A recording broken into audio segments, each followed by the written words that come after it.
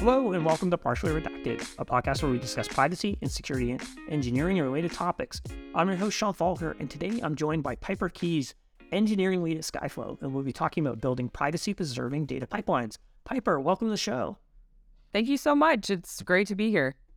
Yes, thanks for being here. Why don't we start by having you introduce yourself? Who are you? What's your educational background, work history? How did you end up where you are today? Yeah, so as you said, I'm Piper. I had a somewhat non-traditional path to becoming a software engineer. All of my educational background is actually in neuroscience, or like biopsychology, but basically neuroscience. And I did my PhD in neuroscience in the Bay Area at Stanford, and pretty quickly realized that that was not the career I wanted to pursue. I spent probably about like 90% of my time collecting data and like 10% of my time actually thinking about the data, designing experiments, doing like the critical thinking that I actually enjoy. And so while I was there, a bunch of people recommended to me, hey, you should like check out CS. You might really like it. And so I did that and took a bunch of the core CS classes, I guess, that's part of the degree at Stanford, and like a couple upper level classes, and kind of decided like this scratches the same itch as what I liked about, thinking about neuroscience, which is problem solving, designing. In, neuroscience, it was experiments, but in CS, it's like designing architecture and systems. So after I finished my PhD, which I mostly did because I could take these classes for free and kind of prepare myself to transition over. I joined a startup that it was called Open Lattice. It I think got bought at some point, but I worked there as an intern and then as a software engineer for maybe like a year, and then came to work at Skyflow. Originally because I really wanted to learn the like tech stack that we use here, like Docker, Go, Kubernetes. Those were all technologies that I thought were valuable skill sets to have. And at the time, I didn't really think that much about the product. I wanted to learn the technologies. But as I have been here longer, it's become more and more clear like how essential the like platform we are providing is in this day and age, both for like, the betterment of people as well as the need for it based on kind of all of the legislation around data privacy. So that's kind of how I ended up here. And then I've been at Skyflow for almost 3 years now.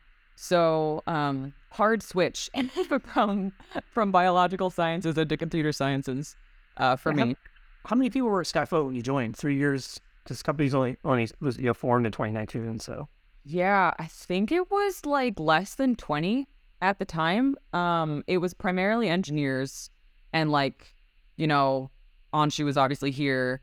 We had a CTO at the time, and like a couple other like, administrative roles, and then like maybe like 10 engineers. It was very small. I think they were about to get Series A or like had just gotten Series A. And then what was the original goal with doing, a PhD in neuroscience? Were you hoping for a career in research or to become a professor or something like that? Yeah, I think that was kind of the thought when I was like a bachelor student, just like taking the neuroscience classes and working in a lab. And I still love thinking about neuroscience. It's my favorite like thing to think about. But basically what I found was that the job of like doing neuroscience research was very different from taking classes in neuroscience, where you just spend a lot more time moving mice around and like creating solutions and stuff than actually like thinking. So I initially thought like, oh, I'll go be a professor, and then kind of realized I wasn't really enjoying my day-to-day, Yeah, I kind of went through a similar realization as well, where I was doing essentially a postdoc in same department as you, but in bioinformatics at Stanford, and Yeah. and I realized like I don't know that this is the type of work that I was doing was ultimately what I really wanted to do, because the amount of work that I was doing that I really enjoyed was only that 10 to 15%, and I actually Yeah. like kind of building stuff that people would actually use much more. So Yep. that's kind of where I made that pivot. But were there skills essentially that you learned as like a researcher in biology and neuroscience that are transferable to what you do now, or sort of Yeah. skills that you developed as an engineer? Yeah, absolutely. Because what I always like say to people who ask like what's it like to get a PhD is it's largely like a boot camp in critical thinking and like pattern identification. Because basically like when you're doing an experiment, you've like designed this set of experiments that you're trying to prove some like overarching point. And when you start collecting the data, maybe the results are not what you expected. And so you have to think what different components, like of, let's say you're studying the brain, like components of this subsection of the brain could be leading to this result as opposed to what I thought I was going to find. And that's basically debugging. You have to understand the components to understand the behavior. And especially with neuroscience, I think studying the brain requires like thinking and switching quickly between thinking about like very high level concepts like systems, like this brain region is going to talk to this brain region, which is going to split its signal into like these downstream brain regions. But also you need to understand like the cell types in that brain region and what each of those individually does. And that is very similar to software, where you need to be able to very quickly flip between here's the architecture and like the large scale of the feature or like the product I'm working on. And then but immediately I'm writing this code. And so I need to understand what this piece does and how it will affect like the larger whole. So I actually think it's extremely translatable. As like if you're gonna pick a PhD that's not CS and end up a software engineer, neuroscience works pretty well. Oh yeah, it's like the unconventional Yeah. path. Just do 10 years of school in neuroscience, and then take a Right. couple years there. Yeah, it's Awesome. definitely not the most efficient path. Yeah, well, slightly more expensive path. So Yes. so we're gonna be we're just kind of pivoting a little bit into the topic at hand today. We're talking about data analytics pipelines, particularly essentially privacy preserving data analytics pipelines. But maybe before we get to that, starting just at the very basics, what is a data analytics pipeline? Yeah, so I think that's a really big question, and I'll give kind of a high level answer of like my perspective on it.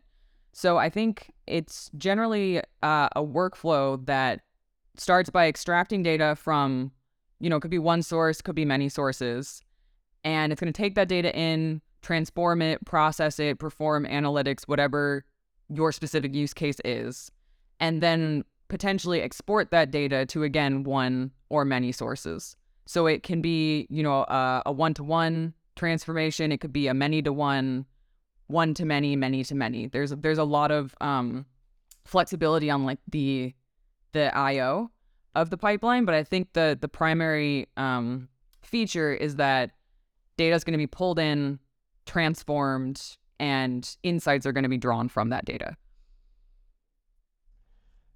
And then what are the kind of like tools that typically get used by companies that are building these types of pipelines? Yeah, I mean, I think it depends on the specific use case. Because there's like you have a streaming use case where data is going to be coming regularly, like maybe through like a Kafka queue or something. I'm less familiar with those tools, but in the case of like batch processing, at least from my experience, you need some kind of like orchestration tool, which we've landed on Airflow as that. But you could use something like really depends on the use cases. But we also looked into like Argo CD is like a container orchestration tool. But you need some kind of orchestrator that will allow you to maintain like atomicity, which is basically performing like one step to completion before moving on to the next step. And then item potency, which is basically ensuring that the outcome is the same every time from that step. So some kind of orchestration framework or tool that allows you to be confident that you're maintaining those two features of your pipeline. And then, I think a lot of people, again, depends on the use case. A lot of people use Python for data analytics because it's very good with like handling matrices, especially if you're using ML. Python has a lot of good tools for that. But yeah, it depends on the use case, I guess is the true answer. Yeah. Right. Yeah. And the modern data stack also consists of, there's just like so many tools in the tool chain now that, do a variety of different things that, like, if you need an orchestration tool, there's probably, at least dozens, 10, 20 of those that you could make your choice from. And then, going a step further, what does it mean to like actually build like a privacy preserving data pipeline? Yeah. So that, I think, it includes a lot of the same like features of a normal data pipeline, but I think that the key is that keeping the sensitive data that needs to remain protected, keeping that like feature of the pipeline at like the forefront of every design decision you make is absolutely essential, because once you start processing data, it moves a lot of different places. It may be coming in from multiple sources, maybe getting sent to third-party sources or vendors to do some sort of validation. Like maybe you're processing credit card data and you only want to look at credit cards that are currently valid or active. Maybe you send that up to some credit card validator service, and then down the line, like send it to one or many like data syncs. If you do not feel confident that you are protecting the sensitive data, like the CVVs and whatnot that fall under PCI, it will be nearly impossible to track all that stuff down once it's gone through the pipeline. So I think the primary thing is you have to build the pipeline with privacy preservation in every single design choice you make. And so that makes a lot of sense. Like if you're, especially like in the example you're talking about, where if you're dealing with like credit card information, clearly you don't want that ending up in the clear somewhere. And if you do that, you'll be violating PCI DSS, plus potentially compromising your customers' information and so on. But what are sort of the techniques or strategies an organization would use from an engineering perspective to make sure that kind of thing doesn't actually happen, like it doesn't end up in a log file somewhere or something like that? Oh yeah, log files. Part of it is being a thoughtful engineer, I think, and thinking about what you're logging. But I would say, I would argue that managing that sensitive data as far like forward in the process, that is a good pattern to follow. So before you start doing any sort of like analysis on the data, you should use some mechanism of obfuscating the sensitive data before sending it further down the pipeline. That I would say is probably the most important thing. From like when you're designing like the steps of your pipeline, like step 1, make sure that we're not sending anybody's data where it's not supposed to go in plain text. And yeah, I mean, like the tools that are available, like I know that there are some ML-based de-identification tools. Those, like I've never used them. My main, I guess the thing that like sticks in the back of my head, because we've talked about using those, is that like sort of by definition, like deep learning algorithms cannot be 100% accurate. It's if your algorithm or like your neural net is working at 100% accuracy on your training data, it's probably overfit. At least that is what I learned in like the class that I took.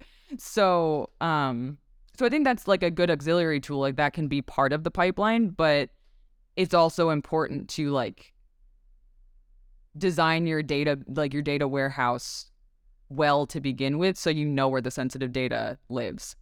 Right.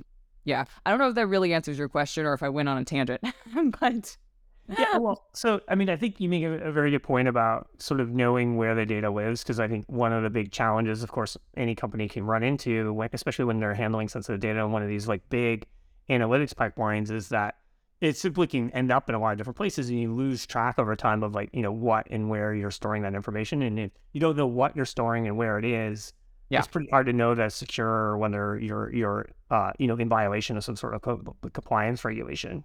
right. You mentioned a couple things though in there around like obfuscation and de-identification. So what does that what does it mean essentially to de-identify data, and how does that work? Yeah, so de-identification, I think it can be done a number of different ways, but it basically means that, if somebody were looking at the plain text data, they would not be able to use that to actually identify a person. And there's a lot of strategies you can use. I think common ones are, you can redact that data, you can mask it. So only, like with a social security number, you only see like the last 4 digits or something like that. Or you could tokenize it. And I think that tokenization is particularly useful because if you ever need to re-identify the data later, you have essentially like a key that you can send to whoever maintains that token to get the actual value back. And maybe your like business case can't actually look at that, but maybe you're interacting with some, PCI compliant third party that needs that information to perform whatever, task you need them to perform. So yeah, I think redaction, masking, tokenization are kind of the big common like ways to de-identify or obfuscate sensitive data. Right. And you mentioned that the idea of re-identifying the person. So, if we take a specific example going back to this like, credit card scenario, maybe we're doing some sort of machine learning on transactional data, but we Yeah, want to be able to send some portion of it on to, I don't know, some third party service that's going to be able to detect whether I don't know, fraud is happening on that person. Then we might want to re-identify that user in order to right. tell them that something's happening to them, but not necessarily expose our systems to who that user is. So something like Right. tokenization would allow you to facilitate something like that. Is that right? Yeah, yeah, absolutely. And so we've been talking a lot about this, made up scenario of the credit card transaction. But are Right. there what are some other examples of like use cases where if this idea that engineers need to be really thoughtful about the handling of that data and be thinking about have privacy essentially in mind from the get-go when it Yeah. comes to building these types of data pipelines? Yeah, so there's one thing like there's one use case that I've thought of a lot recently, which is essentially like ML based pipelines for advertisements in like apps like Instagram and things like that.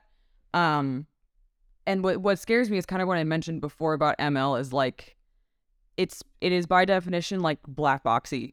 So you don't really know how that neural net or whatever it is came to make the decisions it's making. And if you're not like confident that the data that you're feeding into this pipeline are accurately de-identified, it's going to be very hard to understand where that information went. Um so that's just something I've been thinking about a lot is, like big companies, I don't know if it's faux pas to like use names, but it's like, Facebook there was an article that I saw, I think it was like posted in our Slack like read stuff channel, that there was an engineer from Facebook who said there is literally no way that we can track down all the sensitive data that we have. There's no path to follow. Um and I think a lot of the reason they collect all this data is to sell ads because that's a big, revenue generator. Those are the things that really scare me is like creating essentially like an ID of a person to like sell them more stuff and like selling that ID to other companies that are going to advertise to them. It very quickly, your personal information can get spread. It's like, opening a floodgate basically. So yeah, that's a specific use case where I think that ahead of time, and sure, I mean, it may be too late for some databases, I don't know, but ahead of time, if you're building something new, ahead of time, making sure that if you're going to be sharing this information with other companies, with other, like you're going to be passing it to somebody else's data warehouse, it's out of your hands at that point. So you have to be very intentional about ensuring that nothing gets sent down the line that you can't get back, you know? Yeah.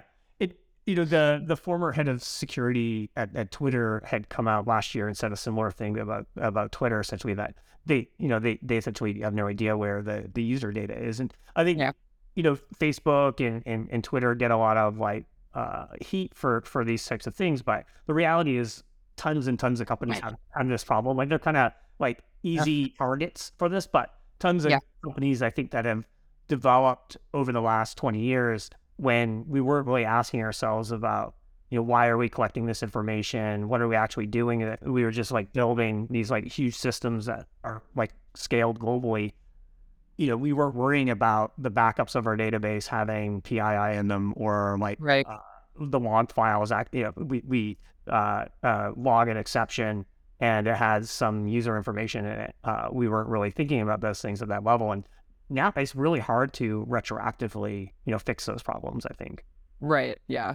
I don't know if this is inappropriate to say on this podcast, but it falls under the like fuck around and find out, where like when big data became a thing, everybody was just collecting as much as they could. And now we're finding out that like there are a lot of dangerous implications based on that kind of, I don't know if reckless is the right word, but like not very thoughtful behavior. And yeah, I think it's all over the place. Like probably almost any company that collects some kind of user data has leaked some of it somewhere it shouldn't have gone. So yeah, on the same page about that for sure. Yeah. So in the case though, where a company essentially is, thinking about this from the get-go and they're taking the proper steps to de-identify data, like maybe they're using some sort of, tokenization process and they're using other, ways of essentially controlling who can see that data, what data they're storing, what they're passing downstream. How does analytics work in that scenario? Because, presumably these companies originally were storing this data in their data warehouse so that they can run sort of these analytical workloads directly against the actual data. But in the case where we're taking the right steps to make it privacy preserving, how do we actually run analytics over essentially the de-identified data in that case? Yeah, I mean, I think that if you have designed it well, it should work exactly the same because, ostensibly, I suppose, the analytics you're trying to draw are like large scale patterns and not about specific people. And so I think especially if you are using like format preserving tokens, the data you're running your analysis on to any like human looks like real data. So you're not even sacrificing like the data format. Like maybe that's important to your analytics. It very well might be. You'll just have like a fake, SSN instead of somebody's actual SSN. So as long as your analytics is not trying to, glean anything about any particular piece of information, which I can't really think, maybe there are examples, but I can't think of one where like that's the outcome you're looking for. Generally, you're looking for like patterns emerging from like a large set of data. So it should work exactly the same from my perspective, I guess. Yeah, I mean, I guess if you're looking for things like you're trying to aggregate people by geographic information like city, state, country, technically you don't really need to know like have the actual city name in there versus some sort of like random string or something like that. As long as the input of like San Francisco generates the same random string every time, it's essentially de-identified, but from an analytics or machine learning perspective, like the machine doesn't care that it's, ABC 123 versus, San Francisco written out. Yeah, absolutely. And then you mentioned this idea of like format preserving. So I take it in that case, what's happening is you could take something like a phone number and you're producing something that still looks like a phone number, but it's not an actual original phone number. Is that right? Exactly. What are, some of the big challenges in, building a pipeline like this that does work to essentially preserve privacy. Hey there, it's Sean, host of Partially Redacted. You probably guessed that, since at this point in the interview, you probably recognize my voice. I've been told for years that I have a face for podcasting, but no one has mentioned whether I have a voice for podcasting, so sorry about that. Hopefully, the awesome guest makes up for it. Anyway, if you're enjoying this episode, please support the show by subscribing and telling your friends. You can also join Partially Redacted community at skyflow.com/community. Okay, that's enough for me. Back to the show. Yeah, so I think that what we have found, because we've been building one, is when you're trying to build something this big and complex, it's very easy to get kind of tunnel vision on like the use cases you're currently addressing. And to some extent you have to, right? Because you have to address those use cases, but building flexibility into that pipeline, I think, is extremely important. Which is why, I mentioned earlier that our strategy is basically like an orchestration framework that spins up a Kubernetes pod that does some, like, maybe not bite size, but containerized piece of work that is independent of the other ones. And that allows us for the flexibility of essentially changing the graph. So maybe in some cases we need an extra step. Like maybe we need to do some like data decryption or encryption in some cases and not in others. That's a level of flexibility we want to support because the different people using the pipeline may have different requirements. That, and then I think that one of the hardest things that we have come across, maybe not hard, but just time consuming, is that the security that we are striving for starts at like the architecture level and goes all the way down to the code. And designing secure architecture is just inherently more complex than just designing some architecture that works. We have to think a lot about where are the data that we are touching, where are they actually being processed, like where are they being read into memory? Is that a secure environment? So it's just, there's a lot more thought and a lot more effort that has to be made, I think, from our infrastructure team has been very busy helping us because there's a lot of work on their side. But high level is that if you're adding the complexity of security into your designs, you need to be much more careful. You need to think things through from multiple different angles. And I think it just takes longer. Yeah, and I think it's one of the things you mentioned at the beginning there was this idea that of flexibility, and I think it's probably one of the big challenges that a company that is trying to develop this completely on their own is going to run into, where maybe they can come up with a bespoke solution for their particular like use case today, but is that going to sort of be too brittle and too inflexible a year from now when they encounter like another use case? Versus if you do go with some sort of vendor solution, then the vendor's probably seen like, hundreds of different use cases. So they're going to have something that's like more flexible, and essentially that their job is to be thinking about this particular problem. Yep, exactly. So going back to, one of the use cases we kind of like talked about at the very beginning, this idea of like having like customer transactional data, like let's say it's like credit card data from Visa. Mm-hmm. So like using the example of like Skyflow's like pipeline support, starting to focus a little bit more on how Skyflow does this. How can you walk me through essentially like how does someone like ingest data from say like Visa's transactional data into their warehouse without having to essentially build a bunch of PCI compliant infrastructure? Yeah, so I think that why we are building this tool is because I think a lot of people have a use case that's exactly that or very similar to that. And so our privacy data vault is a really like convenient backend to use for de-identification of data while still like maintaining the usability of that data. So let's say you have your data that's coming from Visa. Maybe they pushed it to some, I don't know, like S3 bucket or like SFTP server or like some sort of like data warehouse. The pipeline we are building can pull that data in for you.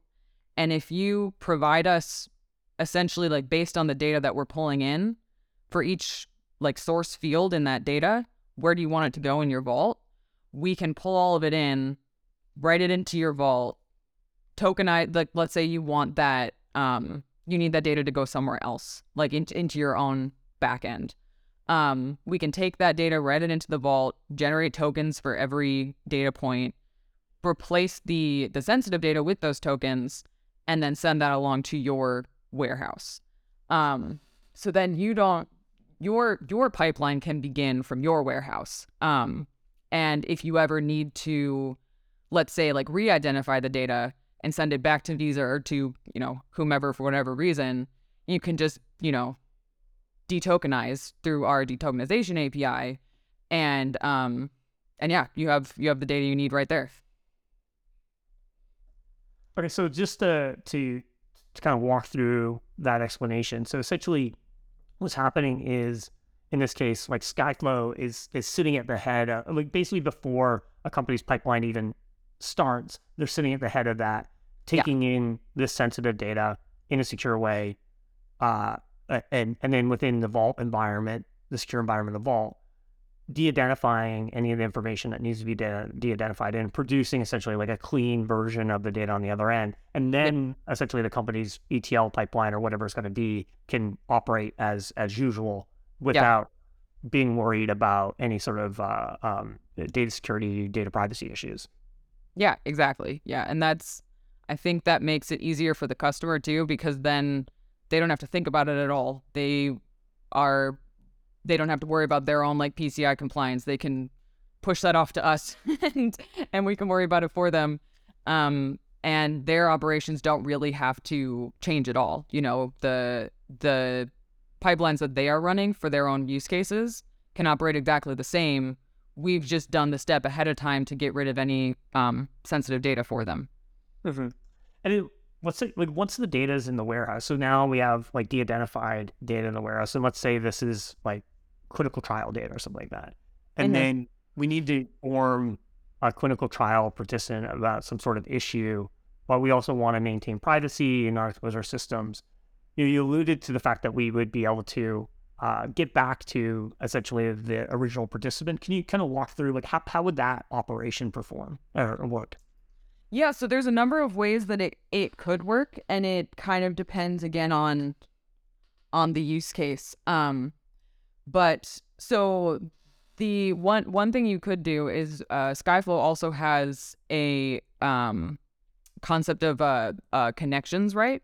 So maybe you can hook up wherever you need to send that data. Like let's say there's some API you have to hit that will eventually send an email to whomever it is that needs information. You can set up a connection to that endpoint and provide the tokens, and the connections feature will essentially take those tokens, replace them with the actual data, and then send that request onto the API. That's one thing that you could do. You could also, I think with our functions, our like if there wasn't like an out of the box connection and you didn't want to make one, you could also use our functions feature to do something very similar, where you have the tokens, you provide those, and the function will go and detokenize and then send the email maybe directly. Maybe you want to directly send an email instead of using some third-party email service. Yeah, so I think those are two ways you could do it. Yeah, so it sounds like there's a lot of options, but essentially the like takeaway is that the business is always going to be essentially doing work against these de-identified forms of the data, so they are protected. But it's by leveraging the vault as a secure environment, the vault kind of knows how to get back to the original values, perform whatever operation you need to do, but without exposing your system to that. Yeah. Basically, you can always just use the fake data essentially to perform whatever operations you need to perform. The vault will make sure that when the real data is needed, we can get it. Mm-hmm. So we talked a little bit about transactional data from Visa or some other credit card type of data, clinical trial data. What are there other use cases that something like Skyflow's pipelines product would enable? Yeah, so we talked about what, credit cards, and what was the other one you said? Clinical trials. Clinical trials. Yeah, I mean, like, pretty much, I think that there are probably endless use cases that involve somebody's personal data. Um, like medical, obviously, like the whole field has all sorts of information that gets collected every time you see the doctor, every time you buy or like pick up a prescription from a pharmacy. Like there's so much information that is out there like on a person that should be protected. So if like your use case involves any data that could be described as like HIPAA compliant, piece like under PCI, really anything, uh, you could let's say you have a bunch of that data now, you are unable to maintain it because you are not compliant for whatever that data type is.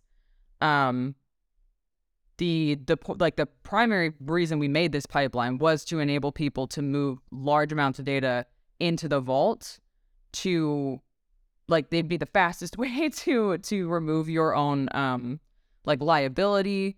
I don't know exactly all the laws that are coming out, but I imagine there are some that are basically saying you have this much time until you are considered like out of compliance and will likely get fined. So yeah, if a customer's use case has it touches any like sensitive or like privileged data, I suppose, putting it through our pipeline to get it into the vault and then building your like business logic to just have the extra step of take this token, get the real value from the vault, and then send it on to whoever needs it. Like any of those, any of those can be Yeah, I guess supported. it's a very broad question. I mean, I think generally the idea here is that if you have any customer data that you're storing in your warehouse, your wake, or whatever your downstream systems are, then you're potentially like putting yourself at risk from Yeah. either from a compliance standpoint or just even from like a attack vector standpoint, because you're Yeah. having additional surface areas that someone could potentially attack. And especially when we talk about these like complex ETL pipelines that have a lot of different like components, then each of those components probably have logging systems. Like that data just can get up in a lot of places, like we talked about at the beginning. So Right. by only storing or operating over de-identified data, you're just kind of like de-risking that whole surface area, and you don't really have to worry about it. Yeah. And are there, starting to kind of wrap up here beyond just data pipelines and some of the work that you're doing in Skyflow, are there future looking tools and technologies that you're particularly excited about in this space? Yeah. So I mean, specifically the data pipeline space, or just like in general? In general, like even data privacy, security space. Yeah. So I think that something that I'm super interested in, but in I'm also like have a healthy I don't know, skepticism, I guess, about it. And I think it ties back into, having spent so much of my life studying neuroscience. The like field of like brain machine interfaces I find very, very interesting, but with the big caveat of I think that the hype in the tech community about them is a little closer to sci-fi than it is to reality. And I think that like at a very simple level, computers operate on like electrons, right? Like electricity decides the compute of that computer. Decisions are made based on electrons. Quantum computers, I think, make that a little more complicated, but it's still electrons, right? The brain is bioelectrochemical in how it processes information. So that's two additional like vectors of compute, essentially. And I think that, and that's just at like a base level, So I think that a lot of the talk around what I think is closer to like Black Mirror than our reality about like, oh, we're gonna be able to like replay our memories on a computer screen and that kind of stuff. I'm less interested in that, but I think that there was a lab when I was at Stanford. Think it was the Chinoy lab. I don't exactly remember, but I remember seeing a talk from that lab where they had created a brain machine interface of like a prosthetic arm, and a monkey could use that to like reach towards something. And that is amazing, right? Like the implications of what that could do to help people is incredible.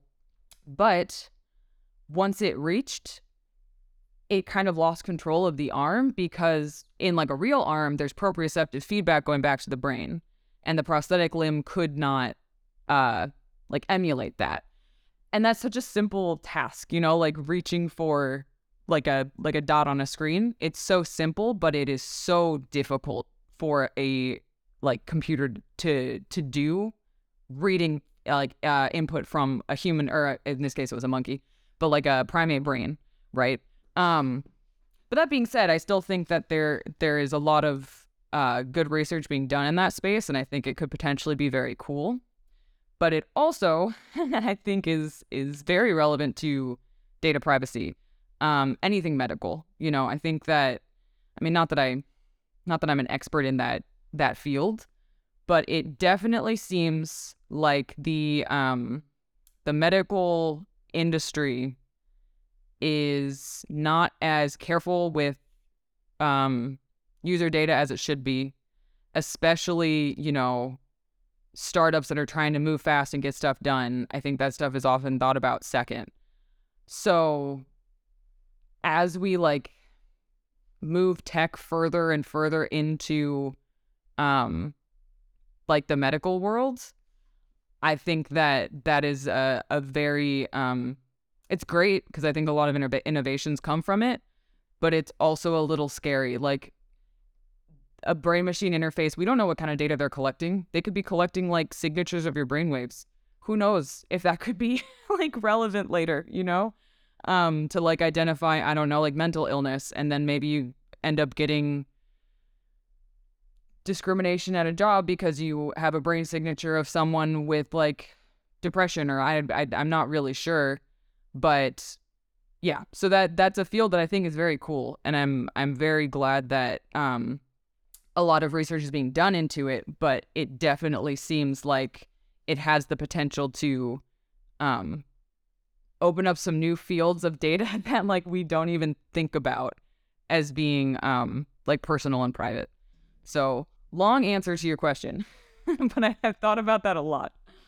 No, I agree. I think it's a super exciting field. Like I think there's a lot of you've seen there's technologies around like restoring eyesight and also like hearing, and and they're just like barely scratching the surface of what could be done there. But as you mentioned, there's also potentially a lot of scary things from like a data privacy standpoint. I think that's true of a lot of innovation that happens. Like the challenge is innovation and technology a lot of times moves much faster than things like regulations and compliance. Yeah. But I think ideally we're hopefully shifting the world, and especially the world of engineering from an education standpoint, to kind of be thinking about these things and understand that this needs to be a priority from day one, and not necessarily be like an afterthought because you're too focused on essentially delivering whatever the product is, because you should be doing these things because it's the right thing to do ultimately, right?